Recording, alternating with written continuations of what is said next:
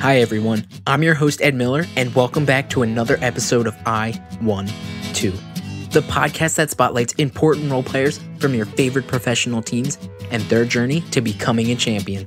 This week, we make our way onto the basketball court for our first conversation with an NBA champion. When you think of the Houston Rockets and the team's early 90s back-to-back titles, Hakeem Olajuwon's dominance and Clyde Drexler's homecoming probably come to mind. But today's guest proved to be an unsuspecting contributor when he signed a 10-day contract during the 1994-95 campaign. That 10-day contract evolved an important role throughout the playoffs, as the Rockets eventually swept the Orlando Magic in the finals to win their second title, thanks in part to his 4.5 points per game and 3.1 rebounds per game in the postseason. Drafted 43rd overall in the 1989 draft out of North Carolina State University, he played power forward and small forward on 12 different NBA teams during his 13-year career, tied for most in league history. And he's got some great stories, so I don't want to waste any time. Let's talk to today's guest, Chucky Brown. You were born in New York City. Yep. At what point did you make your way down to North Carolina? I was going to the 10th grade, like 1982. I was in 9th grade. So 1980, I was going to the 10th grade, and my grandmother had gotten sick, my father's mother. And at that time in New York was getting pretty rough. You know, the crack era had started, and it was about to hit, and my father could see that, you know, he didn't want, you know, me being out there. You know, you got to go outside. So, you know, he didn't want me getting out and mixed that up with the wrong crowd or whatever. So he wanted to move. He just said, you know, I'll just move back and, you know, help my mother out, you know, while she's not doing well. So, you know, basically my father's idea to get out of New York then. And we moved then, like 1982, 83. You played your basketball as a freshman in New York, correct? Yeah, well, I actually got cut from my freshman team at Cardinal Hayes High School in the Bronx. And I did not make the team, but Coach Murray was the coach at the time. He said I played well enough to make it, but he decided to keep this other kid. What was his name? Sam Graham. I remember Sam Graham. He decided to keep Sam Graham, and Sam ended up going to like Iona or St. Bonaventures or something like that. But I do remember he told me I should come back out next year. You know what I'm saying? He told me to come back out next year. And I told him, you know, well, I'm moving, so I won't be able to come out next year. So, you know, my feelings wasn't hurt at all. You know, I didn't really, you know, I was just playing. It wasn't no big deal to me. I was playing just because I liked to play basketball. So it wasn't a thing where I was thinking about no pros or nothing like that. Is it true that a growth spurt kind of helped jumpstart your high school career, though? Yeah, a growth spurt when I moved from that 9th grade to the 10th grade year, I grew to about 6'5". So that helped. That helped me. You know, I was, you know, young, but, you know, uncoordinated. Kids, when I moved to North Carolina, they used to tease me and call me Flicked and, you know, all kinds of names because I was kind of goofy and clumsy. So that, you know, that never made me mad or anything. That just made me, you know, want to be better. And, you know, it just made my jokes a little better when I came back at them, too. So, so yeah, that was it. What sort of basketball skills did you excel at in high school? What was your game kind of like? Well, my game was just driving and slashing because, you know, in New York, you played outside on the playground. And you played outside when it was windy. So you didn't want to shoot a jump shot. You know, New York, you put it down and you get to the rack. So that was my thing, driving, slashing. Wasn't a good jump shooter. Never really worked on it until I moved. But yeah, I was slasher, driver type player. You're quoted as saying, "That's one thing that my father always told me. When I was upset about not playing as much, he told me, don't complain about it. Keep working because your time will come." Can you talk a little bit about the importance your father played on during your earliest basketball days when you weren't getting those minutes? Yeah, he played a very important part because, you know, as a kid, if you think that you're better than somebody and they're playing in front of you, then, you know, and then you don't really see any light. You know, you feel like the coach likes this guy better than you, then it's easy as a kid to be like, you know what, forget this, I'll go do something else. You know, so, and my father was just like, you know, if you like doing it, you know, keep doing it. You know, you'll get your opportunity. Don't complain about nothing. You know, your time will come. And when your time comes, if you complain about it, you won't be ready. You know, and he was right. My time came and shoot, I was ready when my time came. Did you have a lot of colleges looking to recruit you, or did you kind of stay under the radar? I didn't really get a whole lot of colleges start to recruit me until after I went to 5-star. When I went to 5-star, that's when a lot of the colleges, when I came home, my phone was ringing off the hook. So I had a lot of colleges late. I sort of was a late bloomer, you could say. Like a lot of people didn't know about me. Can you talk a little bit about what 5-star means? Well, 5-star basketball camp, it was a camp where all of the top every college in America was there, so all of the top college coaches came and all of the top players in the country were there. So that was where you got to play against one another, and you get to see the who's who, you get to see who's who. And that's where, you probably, like years ago, that's where your rankings used to come from, how they got everybody together. That's how they used to rank you when you got to 5-star to play. And if you went to 5-star and did well, more than likely going to be a top recruit. So it was just a basketball camp out in Pennsylvania. So it really meant a lot. Years ago, that was the thing, was basketball camp. It wasn't the AAU thing. Each state, I know North Carolina only had one AAU team that I can recall. And they used to play in this thing called the Boston Shootout, years ago, where other states would come there and meet and they have a big tournament, a round robin tournament. So, 5-star was big. You had BC All-Stars, but the camp scene was really big back then. Did you play against any future NBA talent? Oh, yeah. You name it. Let's see, I remember Rod Strickland, Chris Washburn was there, Danny Ferry, David Butler. I mean, God almighty. Everybody, you name it. I can't remember all of the names, but all those guys, and a lot of those guys, you ended up seeing them. You might see them at an all-star camp. Like when I went over to the Albert Schweitzer tournament, playing with Glenn Rice, B.J. Armstrong, Richard Morgan, those guys, Eric Brown. We were overseas playing together. But yeah, 5-star had, everybody came through 5-star. Everybody. And as you're starting to make that transition from high school to college, what was it, besides obviously a recent national championship, that kind of drew you to NC State? Jim Valvano, for one, being from Queens, Lorenzo Charles there, being from Brooklyn. Ernie Myers was there, being from Manhattan. He's from Spanish Harlem. I grew up in Harlem, and Ernie and I knew a lot of the same people. And his uncle and my father drove the city bus together. So it was just like a New York thing to me, because I ain't really know nothing about NC State. I knew more about North Carolina because Jimmy Black went to my high school. And when North Carolina played Georgetown in the national championship, I was pulling for North Carolina because Jimmy Black went to Cardinal Hayes. So, it's just like a New York thing. It's like that's where I gravitated to, because I knew nothing about NC State. I just kind of gravitated to, Jim Valvano being from Queens. And when I came on my visit, they sent me with Lorenzo Charles, who was from Brooklyn. So, and Spud Webb was another. Years later, that's a cardinal sin. Yeah. rooting for North Carolina. I know. NC State. Hey, I know. Hey, but sometimes the truth hurts, man. So, yeah. You live and you learn, right? Yeah, you live and you learn. That's right. Can you talk a little bit more about that connection with Jim Valvano and just how New York City helped kind of bring both of you together? Yeah, when I came down here, my high school coach, Cliff Gibson, used to work Jim Valvano's basketball camp. So when I came down here, the first thing he did was bring me up there. And when I got up there, Tommy Abetamarco was the guy that recruited me. So Tommy, Tommy was another Long Island guy. And, he used to talk to me all the time and told me things like, if you work hard, you could be all ACC. And, he sold a dream to me. So, I was like, what? I could be all ACC if I work hard? You know what I'm saying? So it was, he kind of like, he had a way of talking to me, that I understood. And I just liked the energy that Valvano, that he came in with, when he came into the camp.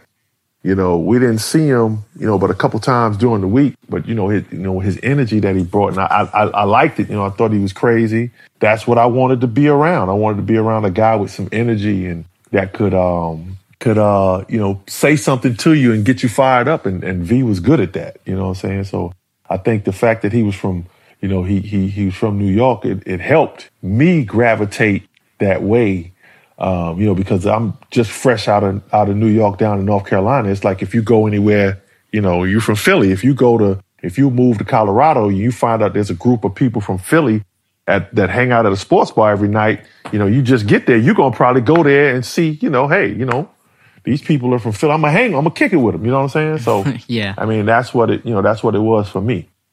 It's funny, though, because you mentioned being kind of a knucklehead. You were kind of tall and lanky, and it seems like from what I gather from Valvano and kind of watching the SB speech and that sort of thing, that he was serious when he had to be, but he was also a little bit of a knucklehead. So you guys seem like you had parallel wavelengths from that front.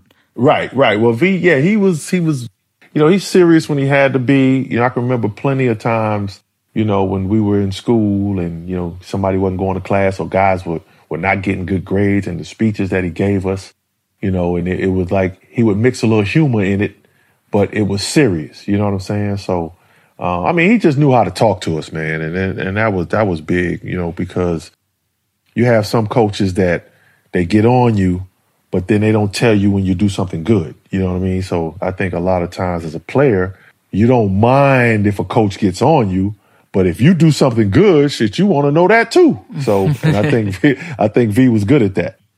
Well, it's funny because during one of the biggest moments in NC State history, the 1987 ACC championship against rival North Carolina, Jim Valvano, as time expired, he ran and just jumped into your arms. Right. Were you anticipating that? Like, was that expected? Nah, that wasn't expected at all. I remember when we won that game, and, I just kind of had my hands up in the air. So I saw him coming, and he came and just like jumped into my arms. And, he wasn't slowing down when he was coming towards me. So I was like, okay, all right, he about to jump into my arms. So he jumped into my arms, and all he kept saying was, "It's over. It's over. It's over." So he was really relieved that it was over, because nobody really gave us a chance to win that game. You know what I'm saying? Nobody believed in us, and, he let us know that, but he believed in us. So, and that's all we really needed. And Carolina had beat us twice that year. You know what I'm saying? So they beat us twice pretty good too. So, both of the wins by double digits, I believe, if I remember correctly. They beat us both times by double digits. So, we just had been playing well and just got on a nice run. And I remember him saying, "It's over. It's over. It's over." And that's all he kept. He must have said it about 5 or 6 times. Why did you have the bullseye on you? I mean, was it just the connection you guys had? What made him come sprinting your way? I think because, I don't know, man, it was like V always, like, it was always a connection there. Like, a lot of people don't know, like, whenever I got hungry at night, it would be 9, 10 at night. I'd drive over to his house, and he would have his wife fix me something to eat. You know what I'm saying? Because I didn't have any money. I didn't come from no family with no money. My father was a bus driver, and my mother was a telephone operator. I had no car. If not for a scholarship, I probably wouldn't have been in college. So, I ain't have nothing. Like I said, whenever I was hungry, I might borrow Washburn's car, drive over there and eat. So I think that, we developed a connection, both being out of New York City, and then, me not knowing, I guess, maybe there was rules against that, but I was hungry, so I didn't care about no rules. So, whenever I needed some shoes in the summertime, I'd go over to his house, he'd give me some shoes, or he'd have Thurl Bailey would send me some shoes.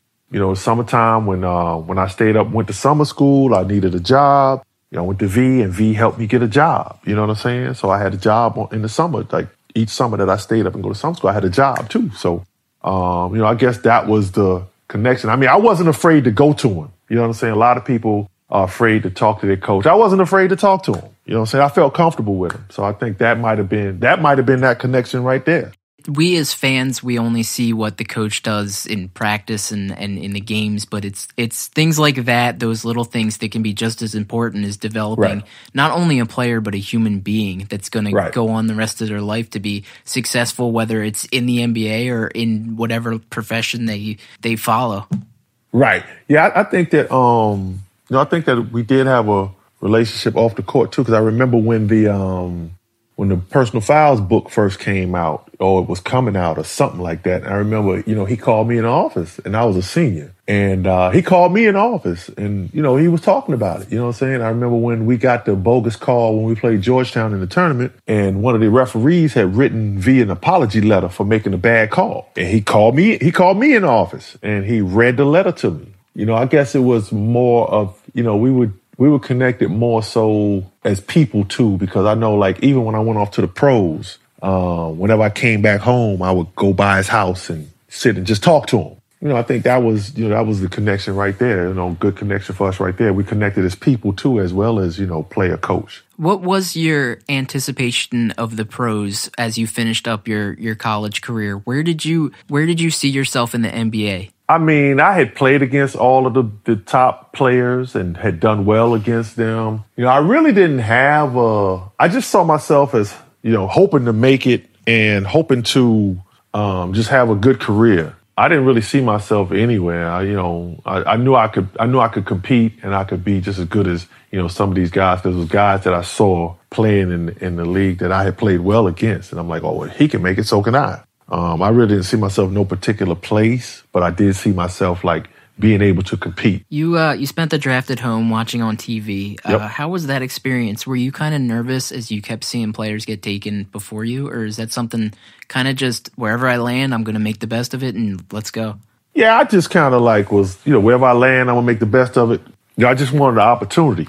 That was it. So, I saw guys go first round that I had pretty much destroyed. And, it didn't bother me because, like I said, my eyes weren't set on, I didn't really think about playing in the pros. It's just something that happened, for me. And I just made the most of it. So I was just like, wherever I go, I'm going to make the most of it. I knew I was good enough. I went to the Olympic trials and made it to the final, like 18 people cut. The reason why I probably got cut because I was ready to go home. You know what I'm saying? I wasn't, I was just like, what? I did good here. I'm ready to get up out of here. So, and I probably could have made it if I put my mind to it, but I didn't. Why is that? Was it just the thought of the amount of training and everything that goes into that just kind of turns you off?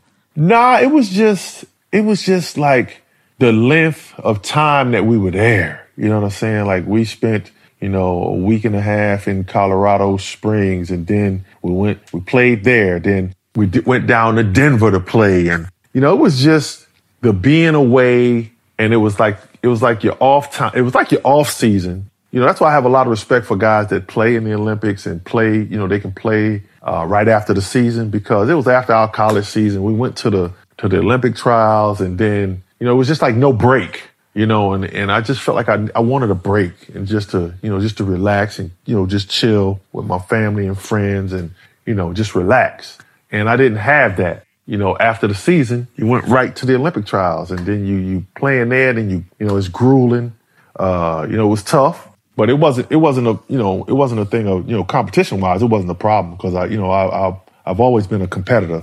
But it was just it's just mentally draining. And physically draining because you're going against the best of the best and it's constant. And, it's just like, what, man, look, I'm tired. I'm mentally drained. I'm mentally drained and I need to refresh myself. So, it was just, that was it. It was, I was just mentally drained and physically drained, just needed a break.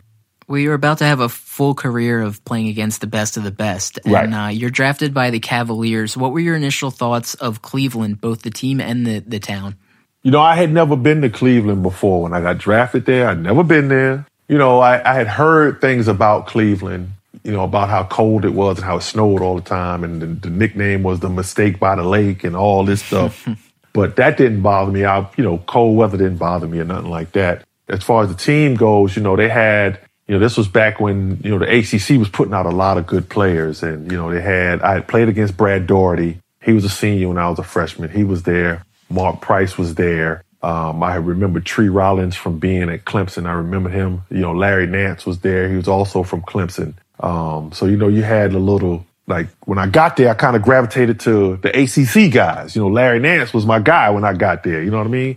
I knew they were a good team. They had just lost to the Bulls in the first round on that last second Michael Jordan shot. Yeah. And I had watched that game. So, I knew it was a good team. So I knew, going there, I would have to go, and if I wanted to play, I had to compete for time. That didn't bother me at all. So I heard things about Lenny Wilkens, how great of a coach he was, So, I knew I just had to be ready to play, and there was no time for a whole lot of mistakes. And I wasn't really a guy that gambled a lot, made a lot of mistakes. I was always, solid, a pretty conservative player. I didn't gamble a lot, but when I did gamble, I was successful. You mentioned Lenny Wilkens. What were your impressions of him as a coach? Oh, Lenny was a great coach. Lenny Lenny was very, it helps when your leader is calm. And Lenny was always he was always calm no matter what. It could be, point 3 on the clock, call a timeout, and you get to the huddle, and Lenny was calm. He's like, yo, this is what we gonna do. You know what I'm saying? And he would draw something up. And Lenny was a master of drawing up plays. Like every game, like the first play we ran was called 5 up. I still remember this. It was 5 up, and every game, no matter what, I came off that play and I had a layup. Every game. So Lenny was a master at drawing up plays, and I use the 5 up play now. As I coach in high school, I use that play now. The Wilkins special. The Wilkins special. That's what I should call it. But yeah, I thought Lenny was a great X and O coach. Probably the only thing, like, Lenny didn't like when, if we got into practice and we got competitive and we get to talking trash to each other. It wasn't no big deal, but Lenny wanted us to save it for the game. He was like, all right, he would call practice so you would have that same energy waiting for the next game. You know what I mean? So, but yeah, I thought Lenny was a great coach. I loved playing for him. You mentioned his calmness. Does that work better for you as a player to know that the coach is calm, or would you rather come to the sideline and have somebody that's eccentric and just kind of like, we got to do this and this and this? As a player, I think that worked. That worked for me, him being calm. I think V was a totally different coach as far as like when you're playing, he was real energetic on the sideline, jumping up and down. But then in the huddles, V was calm though. So I think it helps when your leader is calm. I think it helps you stress out less, even though it shouldn't be any stress, but you become calm when your leader's calm. Absolutely.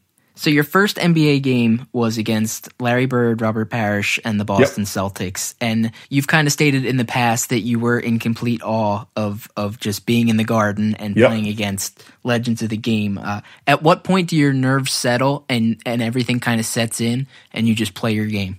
I think, when you get the first, if you get the first foul or you get your first basket, I think that's when things, they settle down then, you know what I'm saying? Because these are guys, I grew up watching Larry Bird at Indiana State, playing in Michigan State. I remember pulling against him, pulling for Magic and Greg Kelser. To be on the floor with him, and then Robert Parrish and, Kevin McHale and Dennis Johnson, so being on the floor with them was just like, holy crap, you know what I'm saying? I'm here now, you know what I'm saying? So, I think the first time you get that first hit, you come off the screen or the first time Bird says something to you, talking trash to you, I think that's when you realize, you know what, I belong here. Let's go ahead and get this. Let's go ahead and get this popping. Let's do it. You spend a few years in the NBA and then you go to an Italian league, correct? Yeah, I went to the Italian league. Yep. And what was kind of your thought process behind making that switch and transitioning from the NBA to a Italian league? What happened was whatever happened with my agent, I didn't get signed. I wasn't willing to wait to the last minute. So I got a good deal to go over to Italy to play. And I took the deal, you know what I'm saying, not knowing anything about the landscape. Just trusting that, my agent at the time had everything checked out. I trusted that and, was like, all right, bet I'll go over there and play. I want to see the world, and what better way to see the world than on somebody else's dime. Was it a little deflating to kind of, as you said, your agent you felt might have let you down a little bit and to kind of head over there? No, it wasn't deflating at all. It was a job. So, I was having an opportunity to play pretty much a kid's game when, a lot of people wish for that. So it wasn't deflating at all. I wasn't deflated. I wasn't mad about nothing. I was just happy to be playing and just, I was by myself. So I'm, happy to be able to make some money and, be able to send some money home to my mom and dad. You know what I'm saying? So I was cool. Then you spent some time in the Continental Basketball Association, which is kind of that day's version of the G League now. Right. How much does that motivate you between playing in Italy and playing in that version of the G League to get back to the NBA? Like, does that make you more hungry as a player? I mean, yeah, that motivated me even more because, at first I was upset. Now, that was deflating to go to play in the CBA at first, initially. That was deflating because I knew that I was capable of playing against these other guys. So, yeah, that was deflating. That was deflating. Not going overseas. coming back to the CBA was deflating for me. But then, I quickly changed that mindset because, as I got to playing in the CBA and then dudes like, these were dudes I hadn't played against, some of them I had never heard of, they started, trying to go at me. And I was like, well, wait a minute, I was always known as a defender. So I kind of had to prove myself over again. And once I changed my thinking of, my initial thought of when I went to the CBA was like, damn, why am I here? You know what I'm saying? I'm better than this. Why am I here? And I was not playing up to my ability. So once I changed my thought process, my thought process changed, and I said to myself, you know what? I'm here. I'm going to show people why I don't belong here. And once I did that, that's when I started just destroying people then. So, it was just a change of the thought process. So once I decided to show people that I do not belong in this league, and this is why, I'm saying? Nothing, thrilled me more than to have coaches from the other team come up to me after the games and be like, man, you should not be here. So then I knew I was doing my job. And I had plenty of coaches come up like after every game, they'd be like, yo, you shouldn't be here. And, I felt good about it. And I was happy, and I didn't mind playing in the CBA then when I was hearing that, because I knew that I was doing my part. So, and all I wanted to do was do my part. Well, there was a silver lining to it. I mean, you won a CBA championship with the Yakima Sun Kings. Yep. So you and Tony Campbell actually are the only ones to have won a CBA and an NBA title in the same season, correct? Yep, that's correct. And how did that feel to kind of get a small taste of victory? It might have been at a slightly lower level, but what was that like? Oh, it was great. But the thing that was greater was that I got the CBA championship and the NBA championship in the same year. So I think, Tony Campbell and I were the only ones to do that. So, I mean, it was great. It was fulfilling, and, it just made you feel good, and all the hard work, you see it was paying off. Well, it definitely paid off because you signed a 10-day contract at about the midway point of the season with Houston. Yep. And you re-up 2 more times if my information's correct here. And what was the mindset when it comes to a 10-day contract? Is it just like, I'm here, I'm auditioning, and I hope I get the part? My first 10-day, when I signed the first 10-day, I got in, and I remember Rudy T, he called me in the office, and he said, well, look, you're not going to play much on this first 10-day. And I was like, all right, cool. And he said, but the second 10-day, we're going to see what you got. So, I had been in the league before. So, I was ready. It just so happened like the first night on my first 10-day, we play Utah and we blow them out, and I get in. So I get acclimated to the offense, the calls, and what they're doing. Pretty much everybody in the NBA was running the same thing. It's just the calls are different. So I got used to the calls. And then the second night, we go to Phoenix. It's another blowout. I get in again. The third night, we get another blowout. Portland blows us out. So I get in again. So that the stars are just kind of aligning. Yeah, so I wasn't supposed to be playing, but then I'm playing. You know what I'm saying? So I get a level of comfort. Then we get on the next 10-day, and we play, I think it was San Antonio, and they start me. So, but I'm acclimated, and I'm cool. So, everything, everything like it just lined up, just right. And, I get in, and I think Carl Herrera had gotten hurt.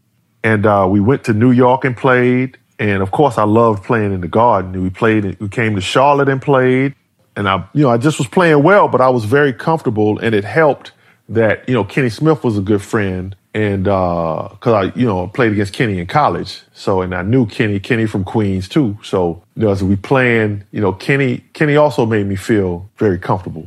Playing. Well, Kenny's actually quoted as saying Chucky Brown was my favorite player of all time. He said that on Inside the NBA, and that's got to be kind of a high honor. Yeah, I know they also played a game of Chucky Brown of guess what team he wasn't on, right? And they had to go through and cycle and find out which teams you weren't on. So it seems like you guys have had somewhat of a good relationship, and he really appreciated you as a teammate. Yeah. Kenny was always a good teammate. I just spoke to him. Was it last week? Senior day at North Carolina. His son is there. So he had came into town one day to have dinner with his son, and then he went on to Atlanta for All-Star Weekend. But yeah. Kenny and I have had a great relationship. We still talk. So my other teammate I talked to Sam Cassell. So I just talked to Sam Cassell today. So it's good. I talked to Clyde. I haven't talked to Clyde in a while, but yeah, anytime I call Clyde, he calls me back. So, that feels good to, have that, that bond with guys. And like, I remember, Clyde works with the Big Three, and, I went up to the Big Three when they came to Charlotte, and we had a play in Houston called Step Up. So when I see Clyde, so first thing we say is Step Up, because that was our play. So yeah, man, it's just great having the bond with those guys. And, when you see those guys, it's all love. The only guy that I have not seen that I want to see is Dream. I would love to run into Dream because we had a lot of fun together. Well, I'm going to get to Dream in a little bit, but I'm going to jump back to Kenny Smith for a second. Okay. Because you guys were rivals in college because Yep. he played for North Carolina and you played for NC State. Yep. The first time you meet him when you come to Houston, does that creep into your mind a little bit? Or is that something where it's just like, it's in the past, we're done, and we're teammates now, so I can't even think about it? Nah, I mean, what people don't know is like when we were in college, like I would go over to Carolina and play in the summertime with those guys. They had, Dudley Bradley would come back, Worthy, Jordan, Perkins, Doherty, all them guys would come back. So I would go down there and Kenny was there then. Kenny would be like, yo, you want to run? You can run with us. So I would run with them in the summer. So I knew Kenny before Houston. I knew him before Houston. So it was just great coming in and, him being there to help make the transition real smooth. You mentioned Jordan. Is he as competitive as everything makes him appear to be? Yeah, he's very competitive. You know what I'm saying? I think everybody's competitive, but I just think that, he probably, may have just done a little more work than others. You know what I'm saying? So, but yeah, he's very competitive. You know what I'm saying? He wants to win, and it's not like nobody else doesn't want to win. It's just that, yeah, he just was a little better at it. Well, you came to a winner. What's it like to join a reigning champion team? I mean, does that just fuel the fire? Yeah, I mean, you see how things are done, and it always helps when your leader is the guy that sets the tone, and Dream set the tone. So it always helps when the coach is able to get on that best player. You know what I'm saying? And Rudy was able to get on Dream, and if Rudy can get on Dream, he can get on you. You know what I'm saying? So that always helps when, your best player, your leader is your best player. And, Dream was our leader and our best player. Well, those Houston Rockets, as you mentioned prior, picked up a pretty big player about the halfway point of the season in Clyde Drexler. Right. That was a monster trade, and you hadn't been there very long. Right. How much energy and confidence did that inject into you and into the team? Well, I had played against Clyde, had never played with him, and I knew, Clyde was a monster. You know what I'm saying? That, as a shooting guard, big as he was, there was a lot of guys that couldn't handle him. I think it was a big boost because, Clyde being from Houston, coming back home to play, and then he's playing with his college teammate. I think that was a boost for everybody. I remember the night that they got announced where Clyde and Tracy Murray was traded for Otis Thorpe. And I remember when Clyde walked in and the standing ovation that he got. And, once we started to play with him, and I remember one play in particular, we had ran our first pick and roll together, and Clyde would dribble kind of with his head down, which they always tell you to keep your head up. And Clyde always had his head down, but he saw everything. Like, he didn't look like it, but he did. So he came off a pick and roll, so he had his head down, so I just kind of stopped rolling. He came off the pick and roll, and he had to throw it somewhere else. So as we're running back down court, he was like, hey, keep going. I see you. And I was like, oh, okay. So, and that was like the start of our thing. And, if you can go back and look at any like Houston Rockets pick and roll plays, it was, Clyde come off the pick and roll. It was either they double him and let me roll. You know what I'm saying? Somebody else had to come to me. And they always went after Clyde because he was the better player. So, and he would always find me, man, for easy layup dunks. And, I remember my second year in Houston in 96, leading the league in field goal percentage. Shot like 60, about like 65, 64, something like that. I can't remember this. It was in the 60s though, but I just didn't have enough attempts to qualify for the league lead. Your team, it kind of had a bumpy the season was a roller coaster a little bit. Right. You started the playoffs as the 6th seed and the underdogs, and no 6th seed had actually ever won a title up to that point. Right. And there's no home court advantage. What's the mood in the locker room? Because the team expected to be there after being there the year before. Is it a little deflated just kind of with what's going on and kind of how the roller coaster of the season went? Nah, I mean, I remember our first series against Utah, and we were down 2-1. We were down 2-1 coming back to, that was when it was the best out of 5 then. So we 2-1 coming back to the house. and we won that game. And then, you know, we went back to Utah for game 5. So, you know, we packed to go to Phoenix.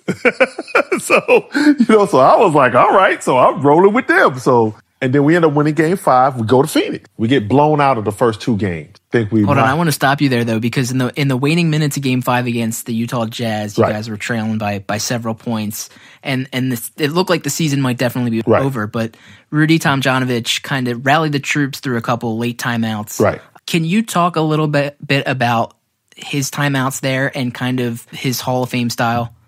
Well, yeah, he called the timeouts, and he's like, "Yo, guys," he just say, "Guys, stick with it. We're all right. We just got to get a couple stops." He told us just to keep playing hard. We're all right. And then, you know, Dream was echoing that.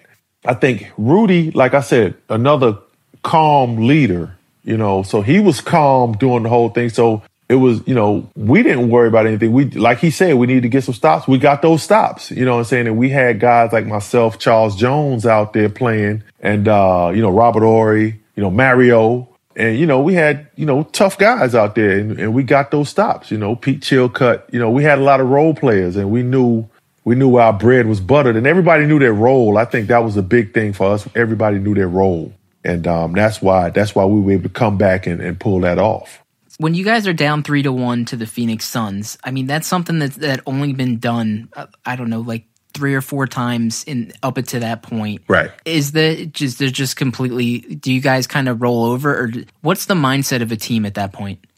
I remember we were down 3-1, right? Game 5, we going back to Phoenix, and Clyde was sick.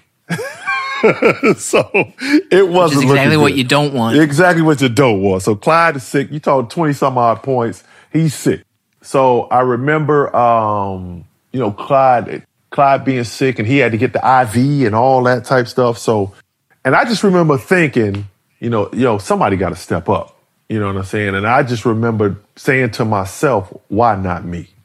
I just said, why not me? And that was one of my best playoff games that I had, was that night. And we ended up winning that game. I believe we won in overtime. I think we won in overtime. And then once we won that game, and I remember Kenny saying in the locker room, yo, if we get this game, they got to come back to Houston. They don't want to come back to Houston. That was the big thing. Barkley was kind of quoted as saying, we can't bring them back. We can't go back to Houston, or we might be in trouble. Yep. And I remember they showed us on the video where AC Green had wrote on the chalkboard after I think they beat us in game 4, and he wrote on the chalkboard, we're not coming back. So once we got that game 5 win, we knew we had a chance to win the series, because they did not want to go back to Houston. And when that game 6, when they went back to Houston, we blew them out. And that's when the table started really turning. That's when the table started turning. But when we came to Phoenix in game 7 at the half, I remember being down 10. And I remember when we got in the locker room, and Dream was like, hey, we got them right where we want them. So I was like, all right, you know, we down 10. If that's where that's where we want to be. All right, cool. So, you know, but, you know, Dream saying that, I think that put a lot of confidence in everybody else. And, you know, we had guys like Mario, who was a tough competitor. You know, Sam, you know, we just had a lot of gritty guys. We had a lot of grit. And that was why we won that series. I think we just had more grit than them.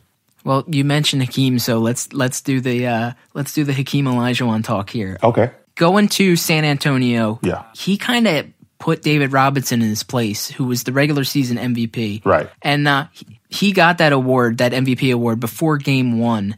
And how much did that motivate not just Olajuwon, but the team to kind of, I mean, that kind of rubbing some salt on the wounds, like, hey, we're gonna tout this guy as the best, and we haven't even played a game in this series yet. Yeah, that particular, when they gave David Robinson that MVP trophy right in front of Dream, you know, all of us immediately looked at Dream, you know, to see the look on his face. So, you know, Dream, you know, he was always focused anyway, and that was a big battle for him. But it was funny because what look was that like though? What kind of sense did you get? It was a look of, all right, I'm about to show you who's the better player, who's the real MVP. You know what I'm saying? Because he had just come off the MVP. Dream had leaned over to Clyde and said, you know, hey, he said, Drex, that's okay. He got the little trophy. We're going to get the big trophy. You know what I'm saying? So, you know, Like I said, we watched Dream and his reaction, and a lot of people don't know that actually Dream and David Robinson were pretty good friends. They did a lot of religion talk because Dream being a Muslim and Dave being a Christian, they did a lot of talking, about the religions. A lot of people don't know that. But, just seeing his face, we knew, all right, well, it's on now. That's a saying that we had, it's on now. Let's get it popping. Let's go. But sometimes being friends though can elevate the game even more. I mean, it's almost like your little brother, your big brother. You want to beat him even more, right? So that you can rub it in their face later on, and then go out for a beer or a burger. Right? Yeah. When you play against your friends, that's when you usually compete the hardest. So not that you don't compete hard against someone who's not your friend. You probably just, you won't hurt your friend. You'd be more willing to hurt a guy that you don't care nothing about. You know what I'm saying? So he might get an elbow, but your friend won't get that elbow. But this dude might get an elbow. So, you do elevate your game a little bit more when you do play against your friend. Olajuwon played unbelievably in that series against Robinson and the Spurs. How intense was he in winning another title? I mean, was that fourth and right at the top of his mind of, you see Jordan winning a few and we want to be the next dynasty? Is that something that's at the forefront of his mind? I think it was for Dream. I think he wanted to be considered one of the all-time great centers. I think that, he had the period in Houston where he had to grow, and he had to, like they talked about how, Jordan had to grow and trust his teammates. Dream went through that same thing. He had to grow and he had to trust his teammates. It was times where, he might shoot the ball with 3 people on him, but he grew out of that and learned to trust his teammates. And that's when he won his titles. So, I think Dream is definitely in my mind, top 2 center. Him and Kareem are the top 2 centers ever to play the game in my mind. Then you guys move on to the finals. I watched some highlights of the finals the other day, and I can see you a lot in the background on the bench, jumping up, cheering, clapping every time there's a big play. Right. How important was it for you to support your team from the bench and on the court? Well, it was very important for me to support my team from the bench. I mean, that was no time, not that there's a right time, any time to pout about minutes, but that definitely was not the right time to be upset about any minutes. So any minutes that I got, I made the most of my minutes and just tried to do something positive out there. And any time that I was on the bench, I was going to cheer for my teammates and try to elevate, their play. And, it was just a time of, together, just being together. We going to do, the only way to do this thing is together. And we couldn't have, one guy being mad about some minutes or anything. We couldn't, and we did not have one guy that was upset about it. Everybody knew, like, all right, we get our opportunity. We need to take advantage of our opportunity and then, let the next guy go on, next man up. So, I mean, it was very important for me to not only be positive towards my teammates on the bench, but, when I got out there, make sure that I got out there and did something positive. And, I'm out there and I knew I was going to get about 15 minutes. Hey, I'm going to make the most of these 15 minutes. Some of those 15 minutes were against Shaquille O'Neal. Yep. And at that point, a guy like that really hadn't been seen in the NBA too much. I mean, he was just a different breed. Right. What was it like for you going up against him when he's at the point where he's really starting to rise to stardom and starting to really put up some numbers? Yeah, it was, of course, Shaq was a great center. Shaq, he ran the floor. He was a guy that you hadn't seen, in our time, big 7'1", 300 pounds, could run. Had a nice soft touch around the basket, but he was just young and he was still learning the game. And I think that's what, Dream had over him, was that Dream was more seasoned. And that's why, we were able to come out on top. Is that Dream was just more seasoned. So Dream knew that Shaq was bigger, stronger, but, Dream, he knew to finesse him and he knew not to waste his strength trying to, outpower Shaq, outmuscle Shaq, because that wasn't going to happen. But it was, it was just great to be out there with him. If you're talking about Shaq from like 5 years later, 6 years later, do you think it might have been a slightly different series? Yeah, it could have been. It could have been because, like I said, Shaq just wasn't seasoned. He wasn't seasoned. It could have been a very different series. Shaq was, 3 or 4 years in the league, maybe? Yeah. You know what I'm saying? So you talk about Shaq at 7 years in the league, it was a totally different Shaq. I think that was the first time he had been to the finals. And, he didn't know, and there is a different feel when you get to the finals. You know what I'm saying? There is a different feel. So, like I said, he wasn't as seasoned as Dream, and Dream was just a little more seasoned than him. What brings on that feel? What is it, that the national spotlight, that the chance for NBA immortality? What brings about the next level of feeling? I think that it's just the fact that, you're the only two teams playing. If somebody want to watch basketball, that's who they watching. I think that just knowing that the world is watching, means a lot. And, you're on the big stage, and not everybody is built for it. You know what I'm saying? Not everybody is built for it. So I think just knowing that you're the only two teams playing and that everybody, if they want to watch basketball, that they got to watch you. I think just knowing that, is a big thing. Well, one guy that was definitely built for it was Robert Horry. Right. I mean, in Game 3, you witnessed firsthand one of Big Shot Bob's legendary three-pointers. Could you see then that he would go on to be arguably the most clutch shooter of all time? I don't think you saw it then, but you knew Robert was a good player. But I don't think you saw it then. You didn't see that yet. You know what I mean? I didn't see that. I saw him being as a great player or going to be a great player because Robert was young too. I think Robert might have been in his second or third year. He wasn't that in. I don't think he was in the league that long. Might have been maybe 3 or 4 years, maybe in. But you could see that he was going to be a great player. But I didn't see him as being one of the most, or being, considered one of the most clutch shooters in the league. I didn't see that coming. Give us your best memory that we haven't discussed from each of the playoff series, and we're going to start with the first round versus Utah. Okay, my best memory. Okay, a funny story. So I'm going to the free throw line, and we're down one. We're down one, and I'm going to the free throw line. And as I'm going to the free throw line, I get fouled. I'm going to the line. And so Clyde says to me, he says, "All right, man, look, if you make these free throws, we win the game. If you miss, we lose." And I was like, damn. No pressure at all. So Clyde just put humongous pressure on me just now. So I was like, and I kind of looked at him like, damn. And Kenny saw the look. So then Kenny came up right after that and said, "Yo, man, you got these. Go ahead and knock them down." So that kind of relaxed me. So that's my biggest memory from that first series. What about the semifinals versus Phoenix? Semifinals versus Phoenix? Oh, it's definitely Mario giving Joe Klein and the Phoenix Suns the kiss of death, because during the game, what people don't know, during the game, when Phoenix was up, Joe Klein, every chance he got, it was a free throw or something like that, he would turn around and kiss, give us the kiss of death.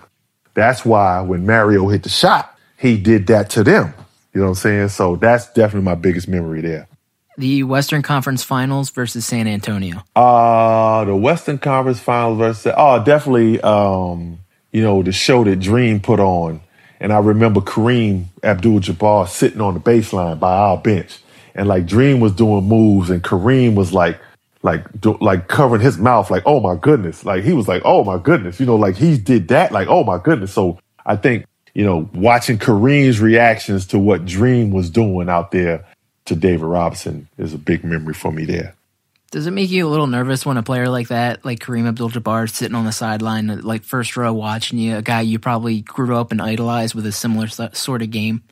It didn't make me nervous. No, it was kind of cool to see Kareem. You know what I'm saying? So it was kind of cool to see him. I used to like seeing the old timers. Clyde Frazier, Earl Monroe.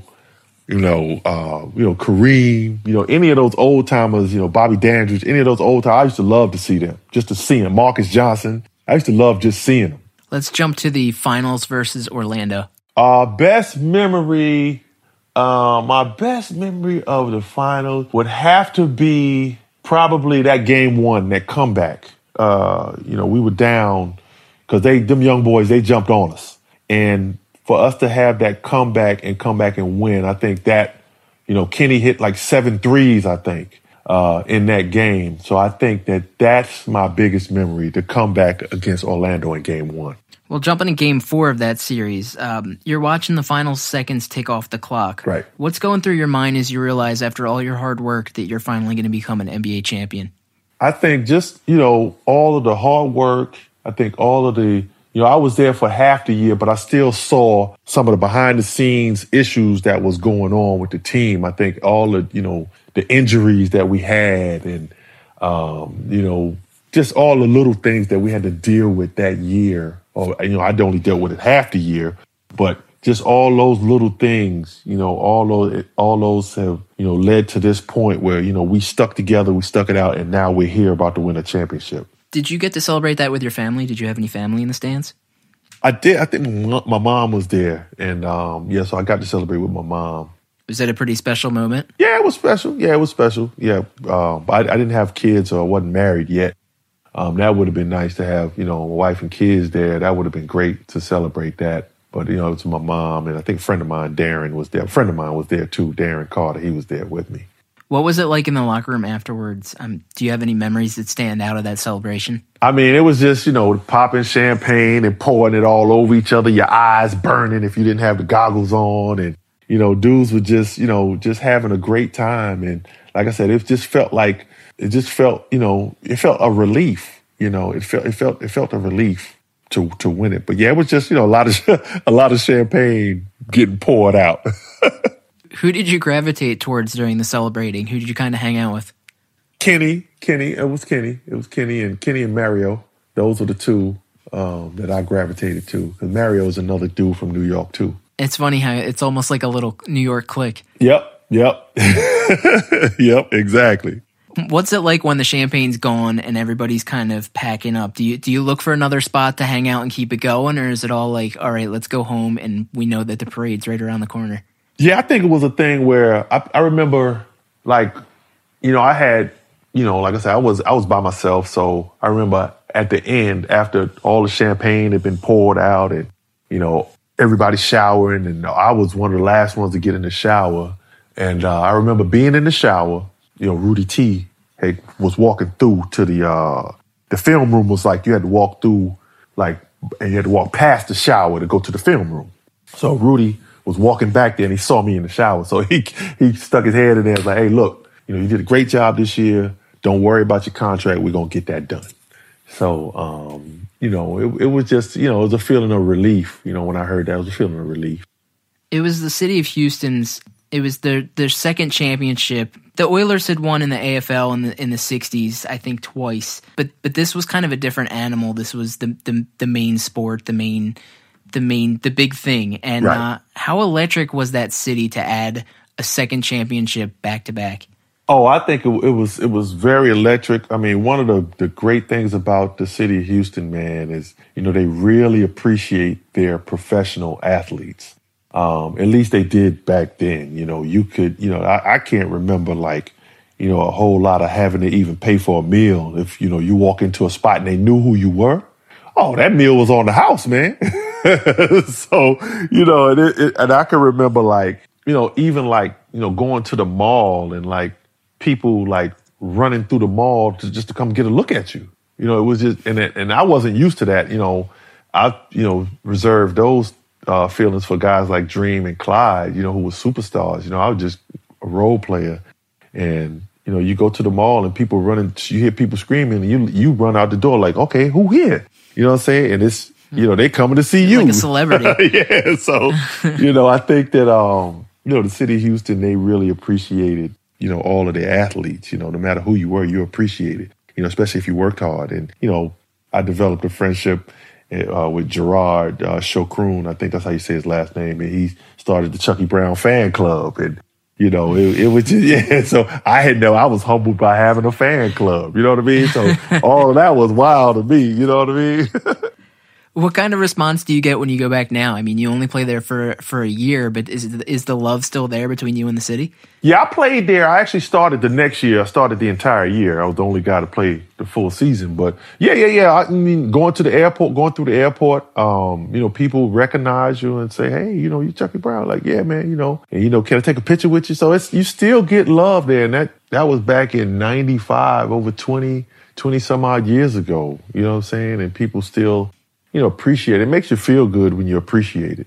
Jump into the parade. Did you experience that with Kenny and Mario, just like the locker room celebration, or how did that kind of go? I mean, I don't remember who I was on the truck with. I think we was on the same. I think we might have been on the same truck. It might have been a couple of trucks. I'm not sure. They were fire trucks. Yeah, right? yeah, a couple fire trucks. Yep. So y'all don't remember exactly who was on the fire truck. I just, it was just great to drive down there, like they had the path already set and just all the confetti flying everywhere and just how happy the people were. And, just all of the, appearances. People wanted you to come and, speak to their businesses and stuff like that. It was just, you had, a bunch of autograph signings and, stuff like that. People just wanted to see you, man. So, it was just great. Do you have any specific memories that stand out? Because, during that day, you guys are pretty much kings of the city. Mm-hmm. I'm trying to think. Anything stood out? Not just being on that fire truck, just never, you watch the Macy's parade and, the Thanksgiving and Christmas Day parade. You watch that. I went to it as a kid, and just to be a part of a parade, I think was a big deal. You know what I'm saying? It was just a fun thing. What's life been like for you after the NBA and after your championship? What kind of occupies your time nowadays? I know you said you do some coaching. Right now, my time is occupied, coaching. I do radio for some college games, work for Compass Media, and, just basically with my family, my wife and kids now. So, you gotta just, you just do things with your family now, So, life has slowed down a lot. You still work out and try to stay in some type of shape. You're not in the shape that you used to be in, but, you're maintaining what you can. But, yeah, that's about all that occupies my time is just like my family and, still do basketball. My youngest daughter plays basketball. My older two play soccer. So, yeah, they occupy your time. Yeah, you said life slows down, but it sounds like basketball is still just as much a part of your life now as it was 25 years ago. Oh, yeah. Basketball is always going to be a part of your life, because you did it for so long. It's hard to just, not be a part of it, especially, when you love being, you love basketball. So, it's hard not to be a part of it. We always end it by asking one final question, and it's, where do you currently keep your championship ring? I kept my mother keeps it at her house. So, I let her have it. I'm not really a big jewelry guy. So I let my mom have it. Is it on display or is it just kind of tucked away in a box somewhere safe? I believe it's tucked away. I never see it when I go home. So I believe it's tucked away. It's funny because I've talked to several athletes, and at this point now, I'd say easily 80% of them have said they're either not sure where it is or they think it's tucked away and haven't seen it in years. Yeah. It's, I haven't seen it in years, to be honest with you. Well, listen, Chucky, I want to thank you for taking a few minutes to speak with us today. Yeah, no problem. Just kind of relive the past of the championship. Yeah, man. Well, thank you for having me, man. It's always, fun to talk about those days, and, because a lot of people, they want to know, what happened behind the scenes, man. So, it's always a pleasure to talk about it. Thanks for listening to I-1-2. This podcast is produced by Ed Miller and me, Max Morgan of Malix Media. I-1-2 is available wherever podcasts are found. Please be sure to subscribe and leave a review. You can find us on Instagram at I-1-2 Podcast. Until next time.